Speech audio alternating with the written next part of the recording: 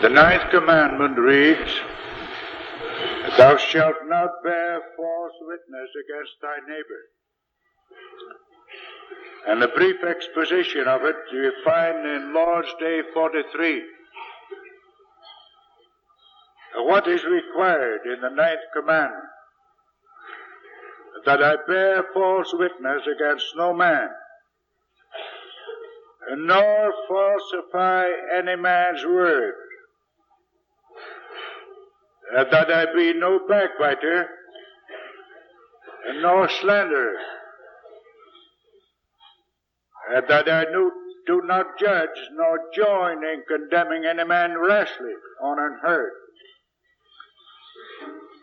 but that I avoid all sorts of lies and deceit as the proper works of the devil, unless I would bring down upon me the heavy wrath of God. Likewise, that in judgment and in all other dealings I love the truth, speak it uprightly, and confess it. Also that I defend and promote as much as I am able the honor and good character of my neighbor. We must remember, beloved, that the law of God is one. One in principle, and that the principle of that law of God is love.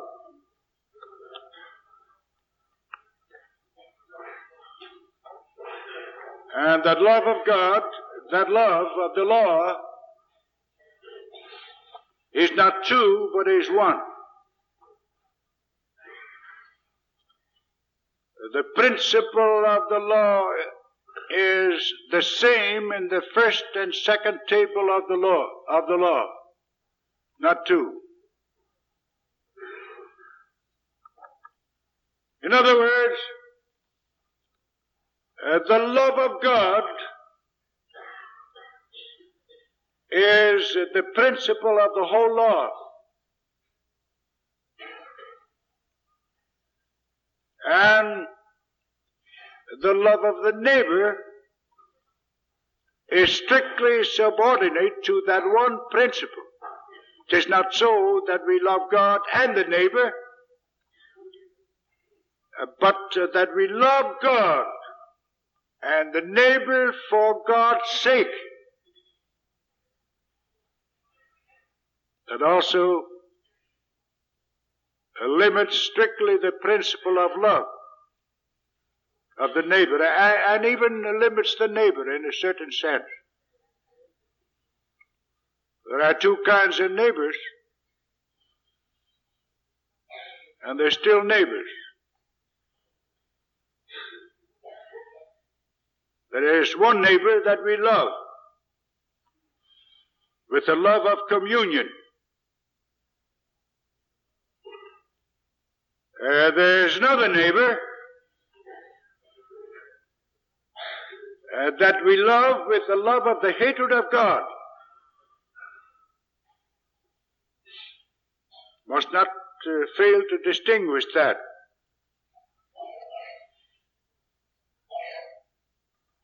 We can love our enemies, but we can't kiss them, can't embrace him, can't have communion with him, and we certainly have to hate those that hate God. And that hatred is the love of God. Maybe sounding a little paradoxical, but we show the love of God to those that hate God, and not by telling them how much we love, but by pronouncing and preaching the wrath of God to him. That's true love. True love of those that hate God.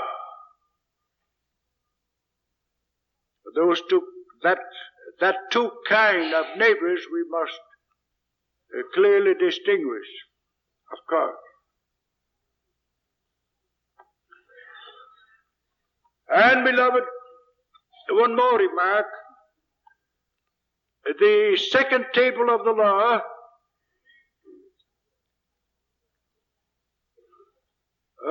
makes mention of the love of the neighbor in various positions and in various relationships. We must love the neighbor in his position of authority, the fifth commandment.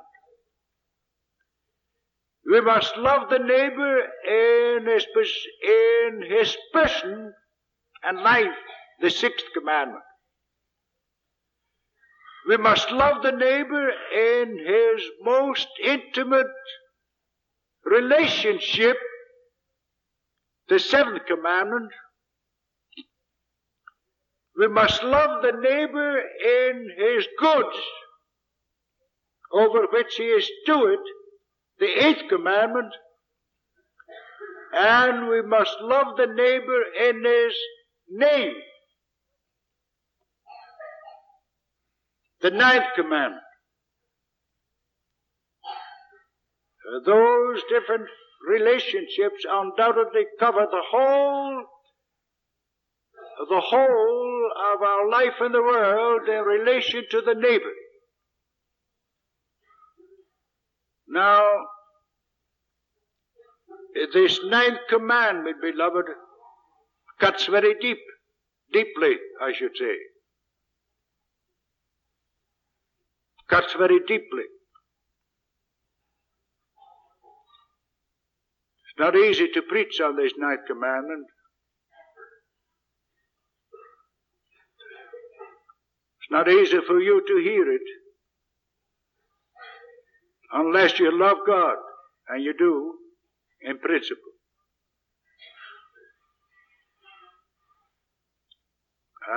I was speaking to an audience of natural men.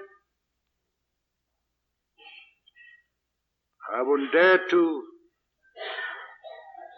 preach, couldn't preach. But I'm not preaching to natural men. I'm preaching to the Church of Jesus Christ. That's why I have courage and hope. You must convert yourself.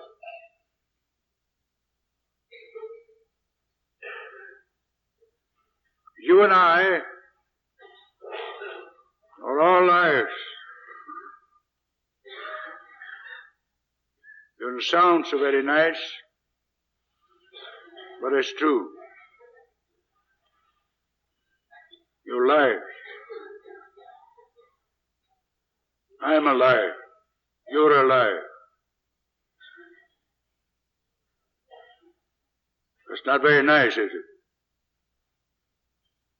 But it's the truth.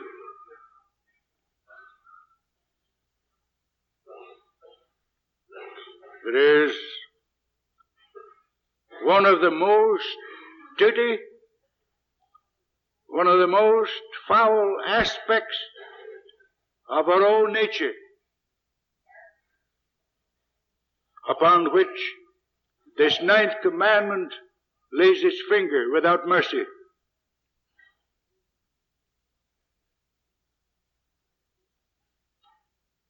Thou shalt not bear false witness against thy neighbor. Thou shalt not slander. Thou shalt not speak evil. Thou shalt not backbite. Thou shalt not sit at a tea party and rake the neighbor of the coals.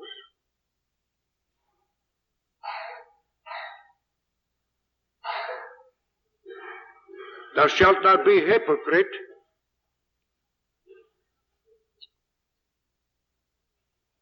Thou Thou shalt not embrace thy brother and sister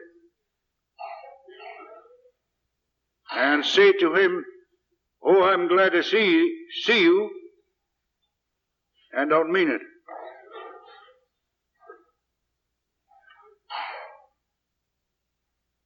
That's the foul aspect of our own nature. There's not one of us here that is not guilty. And therefore, convert yourself. That's what I say to you and to me. And walk in the way of God's precepts. Also in regard to this commandment.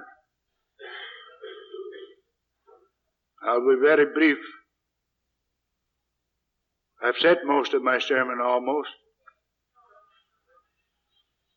I'm not very well prepared to elaborate it on it anyway. But I'll speak to you on this 9th commandment. And first of all, I speak on the underlying truth of this commandment. The underlying truth. In the second place, on its violation in various forms. In the third place, on its positive principle or demand. The underlying truth, beloved, is twofold. It is, in the first place, the truth that the neighbor, as well as we ourselves, has a name. Has a name. And in the second place, that we must love that neighbor in his name, as well as we love our own name and love ourselves in our name.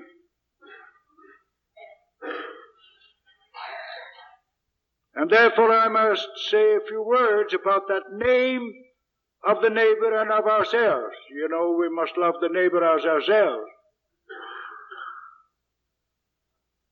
Must not love him more or less. Just because we love the neighbor for God's sake, we must love ourselves for God's sake. We cannot love the neighbor above ourselves. We stand on the same plane before God, and we must love the neighbor as ourselves. Not more, not less, but on the same plane. The name of someone, in the sense in which I speak of it here, is his reputation. That's his name, his reputation. I do not mean the name Smith or Jones or Charlie or John or so, but I mean the name in the sense of his reputation.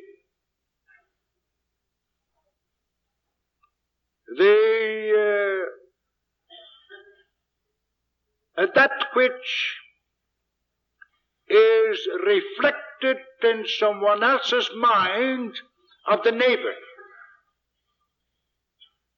That which is manifest of him and is known of him, or is at least reputed of him.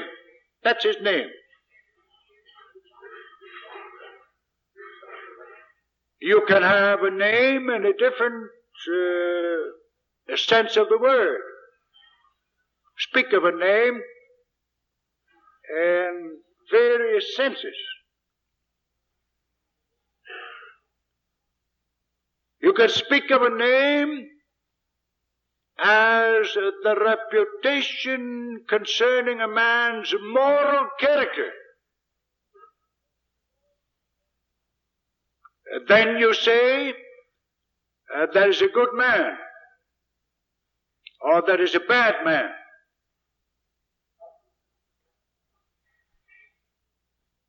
And that, of course, in various relationships, as father, or mother, as wife, or husband, as child,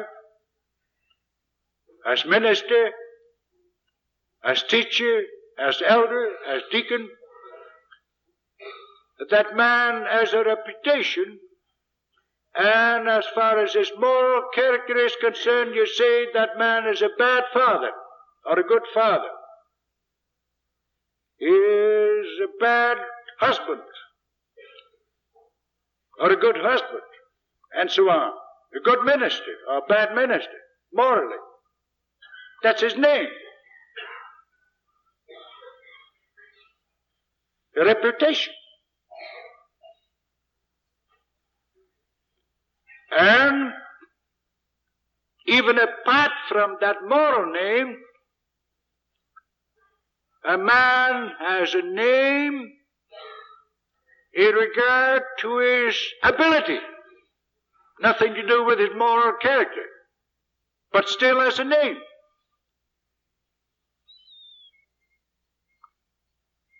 Then you say, for instance, that man is an able man,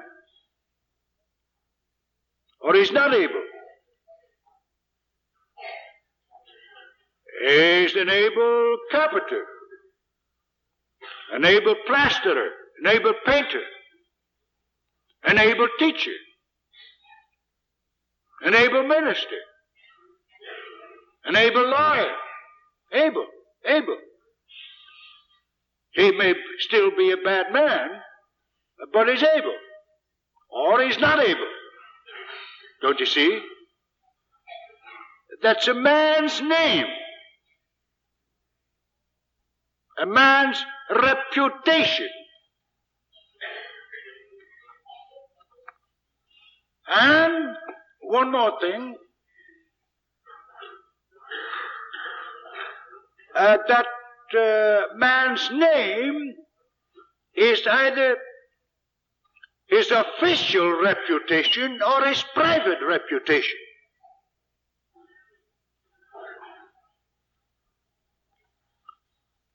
If a man is bad, officially you say that man is a criminal.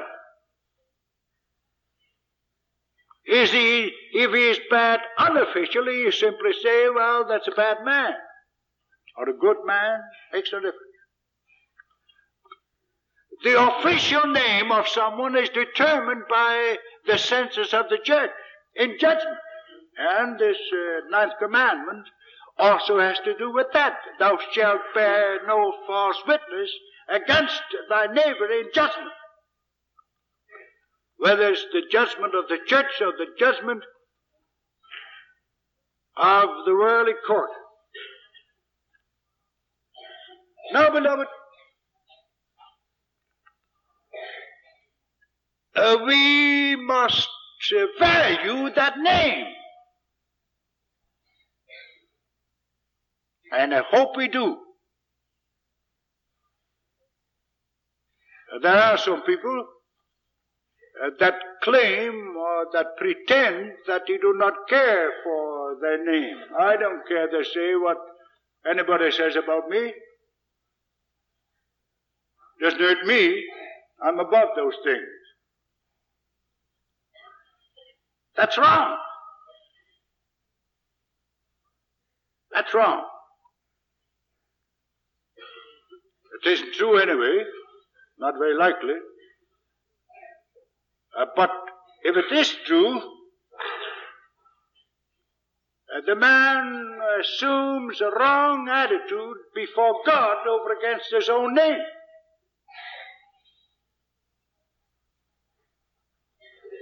It's proper to value your name, beloved, among men and before God. That's proper. In other words, it is proper to have a proper self-respect. I say proper self-respect. That's proper.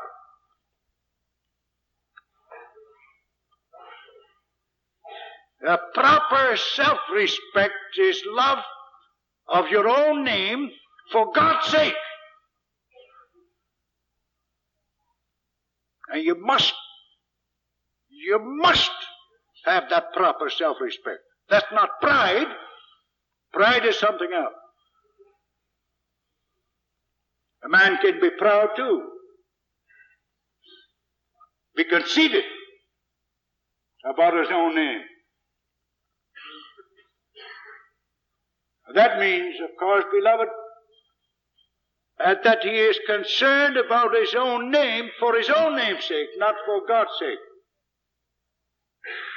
That's pride. That's conceit. That's sin. Of course, that's sin. But if we have proper self-respect, we love our own name for God's sake, and in order to be able to occupy the place which God gives us in the world and in the church. Don't you see? If a man loses his reputation, his name, he also loses his place in the world. That stands to reason. Makes it impossible.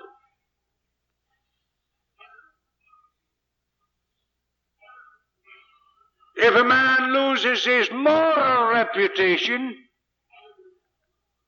so that people say of him he's bad, he's corrupt, he cannot get a job or a position. If a man loses his secular reputation, and they say he's a poor stick, he cannot get a place either. And therefore, if as people of God, for God's sake, we would glorify our Father which is in heaven through our name, and glorify our Father which is in heaven in the very position which we must occupy in the world, we must have proper self-respect and love our own name, and in that same sense love the name and have respect for the name of the neighbor, of the brother, and of the neighbor in the widest sense. And now, a few words about the neighbor, beloved. They are not out of place. By neighbor we mean, of course, in a certain sense, we mean all men. All men are our neighbors. But that doesn't mean very much.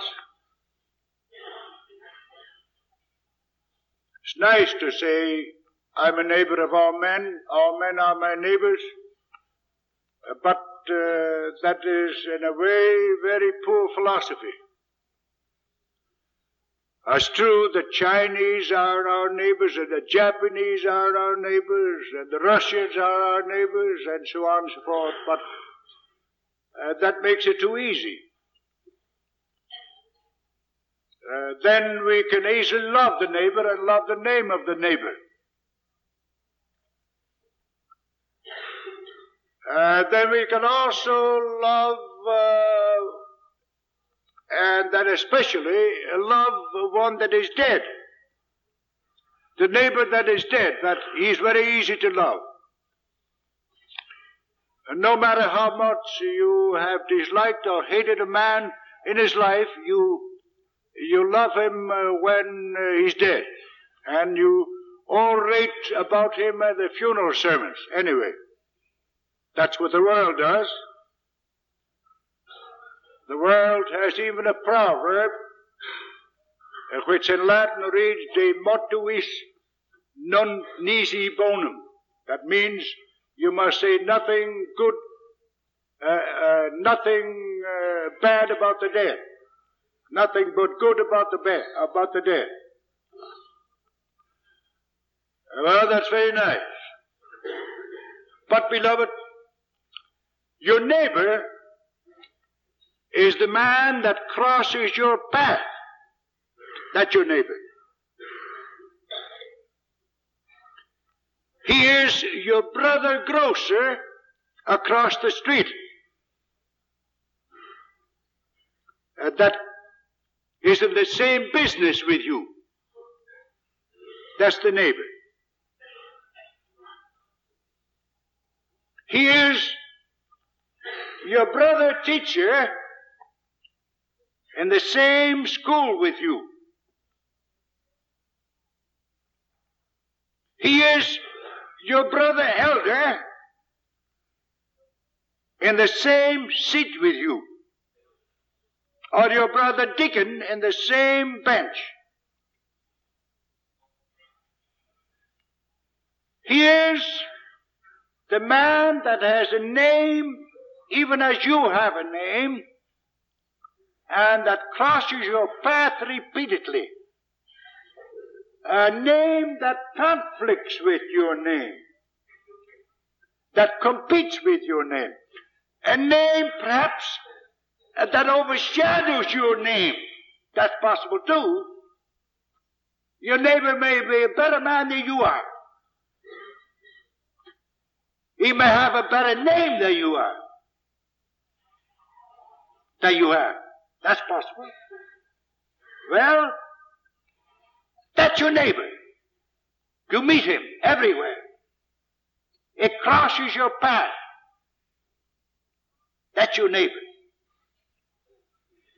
And that neighbor has a name even as you have a name. And now it is your calling, according to the 9th commandment, to love that name of that neighbor and never to attack that name. You must not attack the name of the neighbor. Love it. Love it, beloved. Love, don't make that word have a sentimental sound. You know, we speak so much of love nowadays. That's cocky love. I mustn't have anything of it. Don't you know? The love has always to do with the truth. You cannot love except in the truth. Love is not a sentiment. Love is not a feeling. Love is not an emotion. Love is strong. Love is strong, beloved. Strong, powerful. Love is a matter of the will, not of the feeling, not of the emotion. And therefore it is always a love of the truth. Don't ever say, oh, let's love, regardless of the truth. That's nonsense. And then you can love everybody. I can't.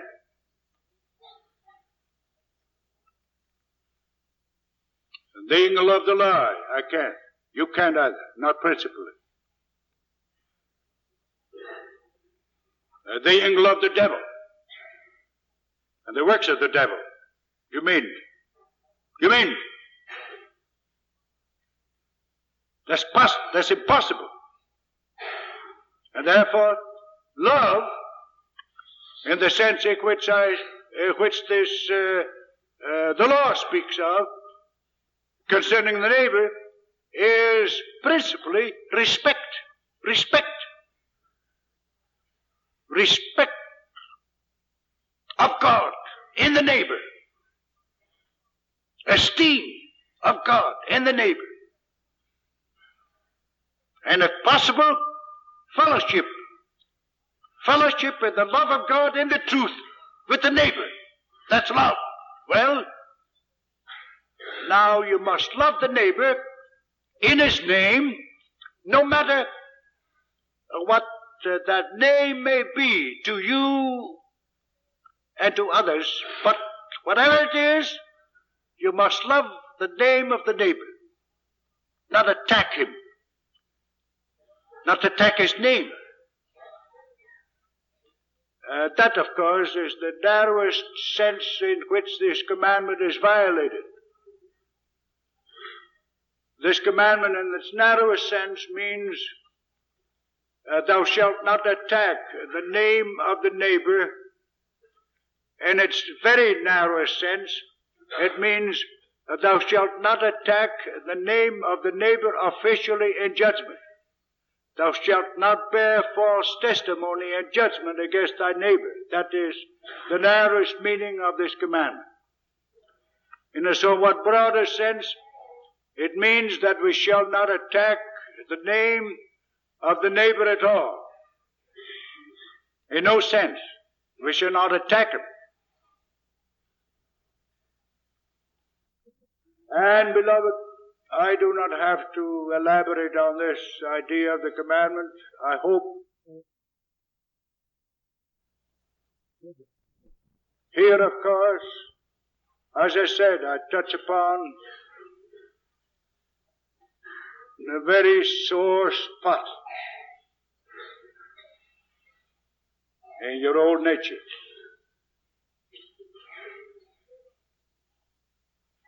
A very foul, dirty spot,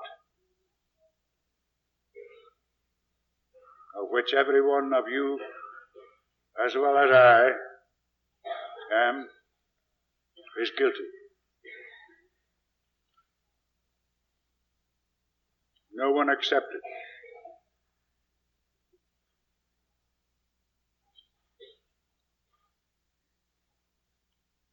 How easy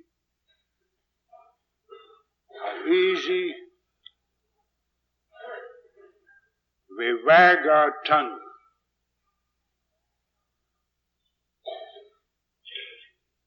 That's easy, beloved. Oh, that's so easy.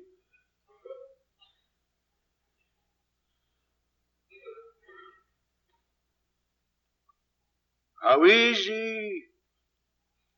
easily we attack the neighbor's name, the brother's name, whether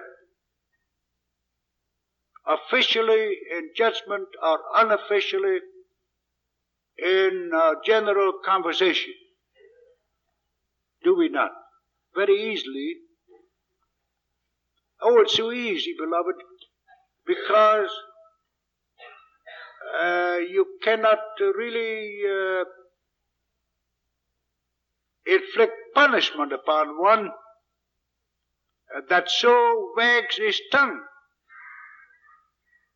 It's so easy to wag a tongue, much easier than to use the sword and kill the neighbor, although it's the same thing.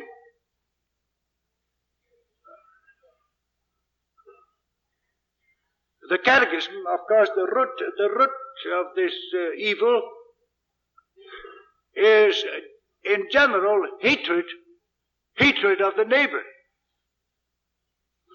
We must never say, beloved, that we love one, that we love the neighbor, and that we love the brother if we wag our tongue against him. That's not so. All talking about the neighbor in order to attack his name is rooted in hatred. No matter who it is, that's rooted in hatred. Hatred, of course, in all kinds of various shades, such as envy. Ahab hated Naboth because he was envious of his vineyard. So you may probably hate your neighbor in envy because you want his position, because you want part of his money, because you want his business. Whatever it is, make no difference at all. Envy, pale green envy. That's one side of hatred.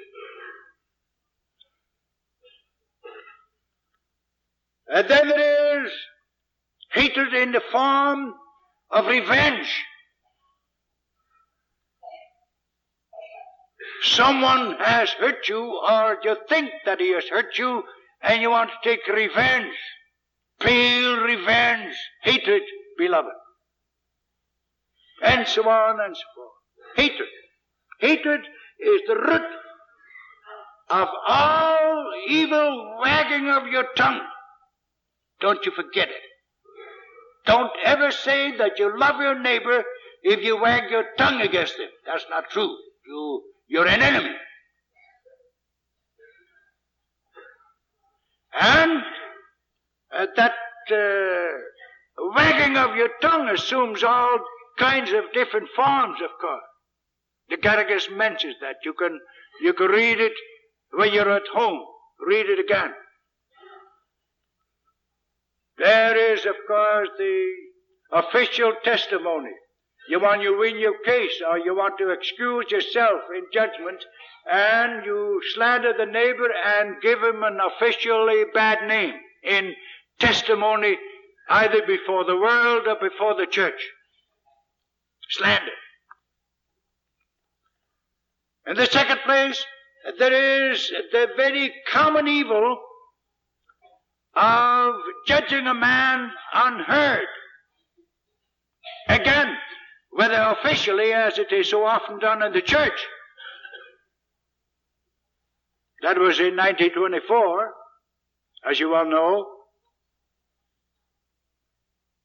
A man, don't you forget it, a man that is condemned or a man that is accused must have every possible opportunity to be heard. And not to be heard is a great evil. We weren't in 1924, we were. Great evil. That's often the case in the church. Shame on the church.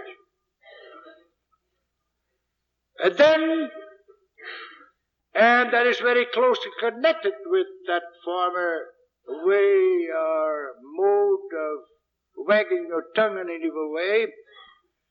That is the evil of backbiting and slander. Oh, that's so easy. Really the same, beloved, with this difference that backbiting may be true. Slander is always a lie. Slander besmears the name of the neighbor lyingly.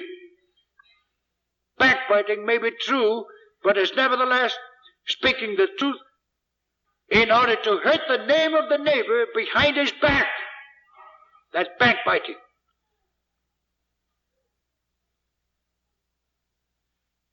Don't ever excuse yourself of speaking evil about your neighbor behind his back,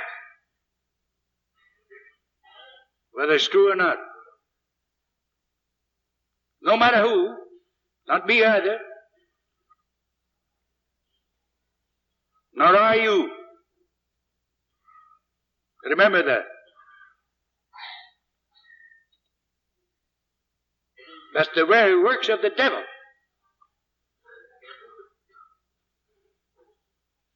That's all your old nature. Put it off. Convert yourself.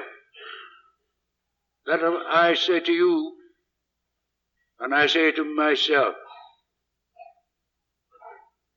convert yourself. That's preaching responsibility, if you please. You talk so much about responsibility, but that's responsibility. That's your responsibility to convert yourself from your lying tongue and your evil wagging tongue. And I, myself, I'm not excluding myself. I'm judging my own old man as well as yours. But take it. as the Word of God and turn from your evil way. And of course, in the broader sense, this commandment speaks of all lying. In the broader sense, lying.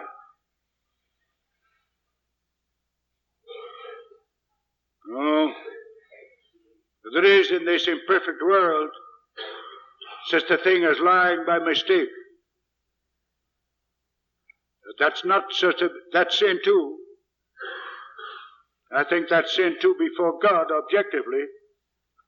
Even when you make a mistake in arithmetic, even that is sin, don't you worry. God does not like mistakes in arithmetic and in mathematics or in logic.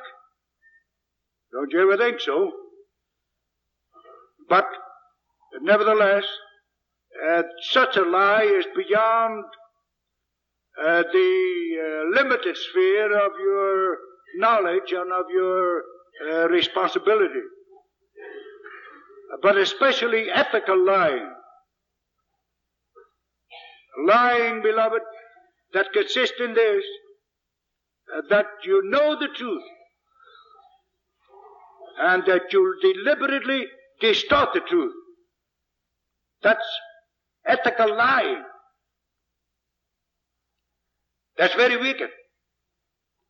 The possibility of that, the possibility of doing such a thing lies in our imagination. God has given us the power of imagination. And because of that power of imagination, we can imagine a thing that does not exist, or we can imagine the very opposite of that which does exist. We know the truth, and we don't like the truth. We hate the truth for some reason or other, and we imagine the very opposite. That's imagination. You must be very careful there with children. Children do not always lie when they seem to lie. Children have a very strong imagination.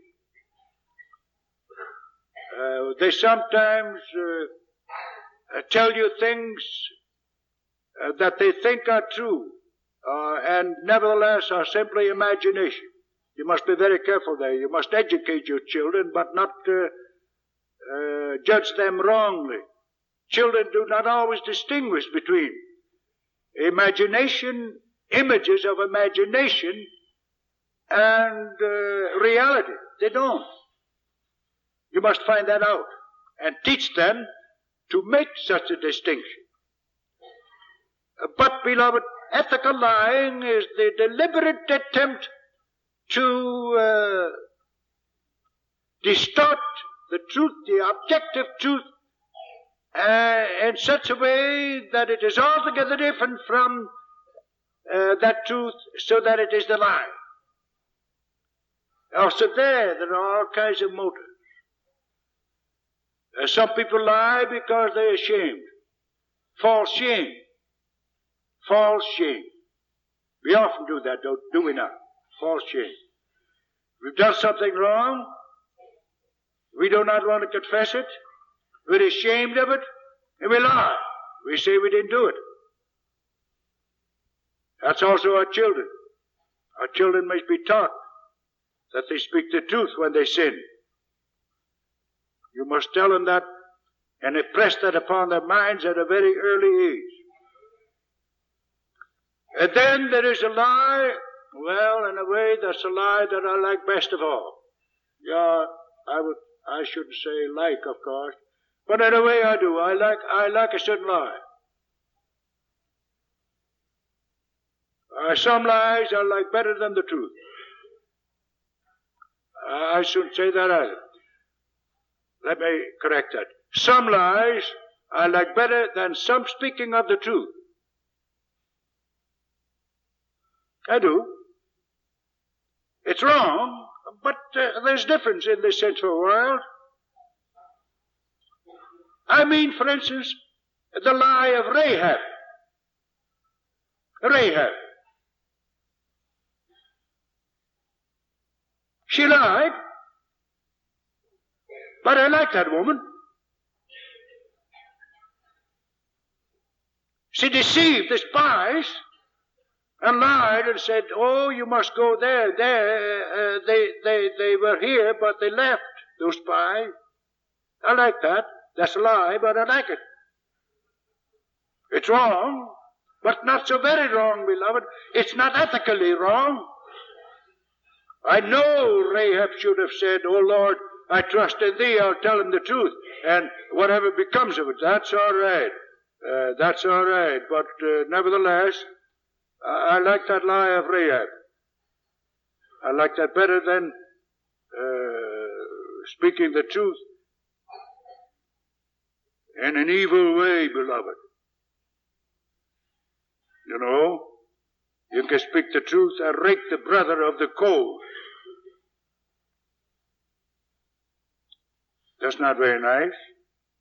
That's evil, much more evil than the lie of Rahab. And you love him. Of course, there are all kinds of lies. I have no time to mention them all. One of the very common lies in the world is the conventional lie. Conventional lie.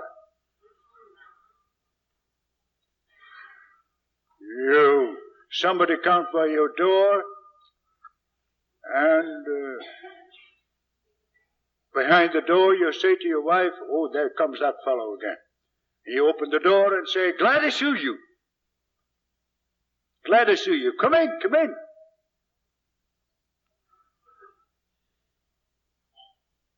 That's abominable in the sight of God. Abominable.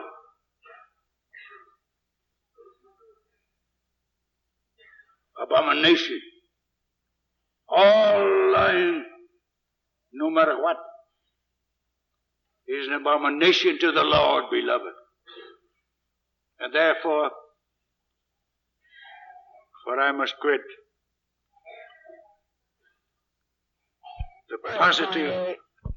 The positive preaching of this commandment is this: speak the truth in love. Not speak the truth. That's possible. It's possible, as I said, to speak the truth in hatred. That's not what Scripture teaches us. Go ahead, Rick. You know, I know someone that was very Dutch. In the Dutch language, he used to say, ik heb hem de kast uitgeveegd. I cleaned out his closet. He meant to say, I raked him over the coals. He thought that was very, very good and very proper. Beloved, that is not the idea. You must speak the truth. Yes, you must always speak the truth. But you must speak the truth in love. That's the principle. You must speak the truth in love to God. And love to the brother. Otherwise you better keep still and say nothing. Until you can speak the truth in love. That's a good rule. It's a good rule. Let me warn you, when you're about to wag your tongue over against the brother or in company, whether you are about to wag your tongue, then you better say to your tongue, wait a minute. Am I going to speak in love? If not, then you better not say anything at all. Keep still. Go home first. Get on your knees and say, oh Lord, I'm so very, very, very wicked, so corrupt, such a liar, such a slanderer, such a backbiter, such a hater of thee and of my brother. Please deliver me and turn me, that I may be turned. That is Christian, beloved. And we have need of it. We have need of it, beloved. Oh, there is forgiveness. That's one good thing. Forgiveness. of all sin and the blood of Jesus Christ our Lord. Even of this terrible sin of slander and backbiting and evil tongue. Forgive me. If you repent and confess your sin, there is forgiveness.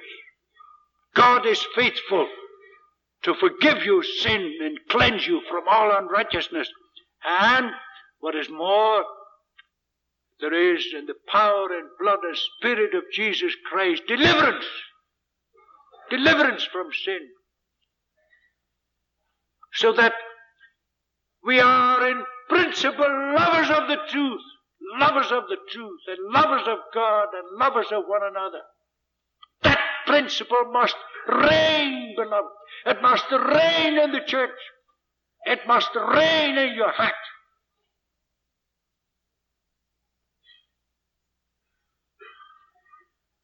Would to God it were reigning in the church of Jesus Christ. But remember, to have that principle reign, you must be constantly on the watch. Watch and pray, because there is but a small beginning of that new obedience in you and in me. And the biggest part of us is liars. Though principally we are delivered from the power of the lie, nevertheless, there is but a small beginning. And we must watch, and we must fight. Fight, because not only we have but a small beginning, but also because we're living in a lying world. It's so easy to lie, because, beloved.